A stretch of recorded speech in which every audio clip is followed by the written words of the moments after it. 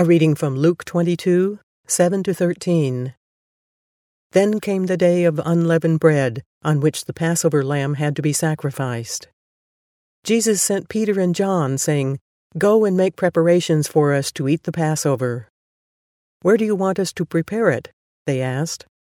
He replied, "As you enter the city, a man carrying a jar of water will meet you. Follow him to the house that he enters, and say to the owner of the house, 'The teacher asks, where is the guest room where I may eat the Passover with my disciples?' He will show you to a large room upstairs, all furnished. Make preparations there." They left him and found things just as Jesus had told them, so they prepared the Passover. Well, not too long ago, Jesus entered Jerusalem, and prior to entering it, he sent his disciples out to find a donkey to ride in on. It's very similar to this. And to me, one of the wonderful things about the Gospels is it allows for mystery. And there's a lot of mystery here that Jesus can tell them about events that will conform exactly to what he is telling them before the event actually happens.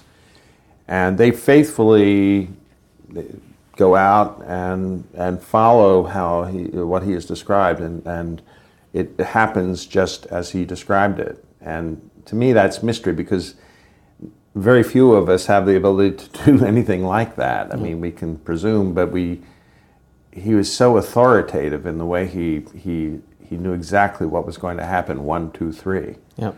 And just some of the elements of this passage, which are fascinating, he says, go and find a man carrying water. It's funny how scholars for centuries missed this point. Men would not be carrying water. That was the woman's task. And so you have to ask, why was a man carrying water? It was probably the Essene community. And because it was the Essene community, we can identify it in southern Jerusalem, where the community was. We can almost pretty much identify the upper room where Jesus would have had his meal. It also kind of speaks to the reality you mentioned yesterday or a few days ago about the Jesus seen as being part of a revolt as a zealot, because the Essene community was very radical. And they end up getting destroyed by the Roman government at a different time. But there's something happening here that gives us clues to begin unfolding the last week of Jesus' life. We've often assumed that Thursday was when he had the Passover meal, but the Essene community celebrated Passover on Wednesday as part of their revolt. When you understand that, all of the events that happen in the story of Jesus' crucifixion now fit into the timetable. In the past, people have had to squeeze them and work them to make them happen, but now when you have them taking the Passover on Wednesday, all the events lining up to Friday are perfectly staged, and now we have a historical verification on some of the realities of the crucifixion and then the resurrection. What I love is that when we heard that version of the Holy Week, we heard it in Bethlehem, right in front of the Church of the Nativity, before we actually went into it. And I remember just standing there, the trees behind Brian as he was giving some of this information to us, and it was such a wonderful moment.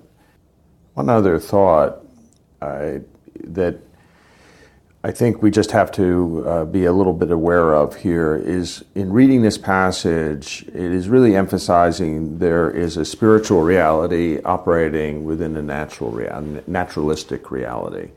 Most of us think on naturalistic planes. It's fairly one-dimensional. But here there's a dimension brought into it. It does take the form of something that is unusual in human experience, but is not impossible. And I like the fact that it's so evident here, because that's exactly what's happening. It's not a collision, there's a coming together of a very powerful spiritual reality in relationship to the events as they're unfolding historically. Absolutely. God is telling a bigger story behind all the elements of the little stories, our stories. And when we start to see that, all of a sudden our life has a new sense of purpose.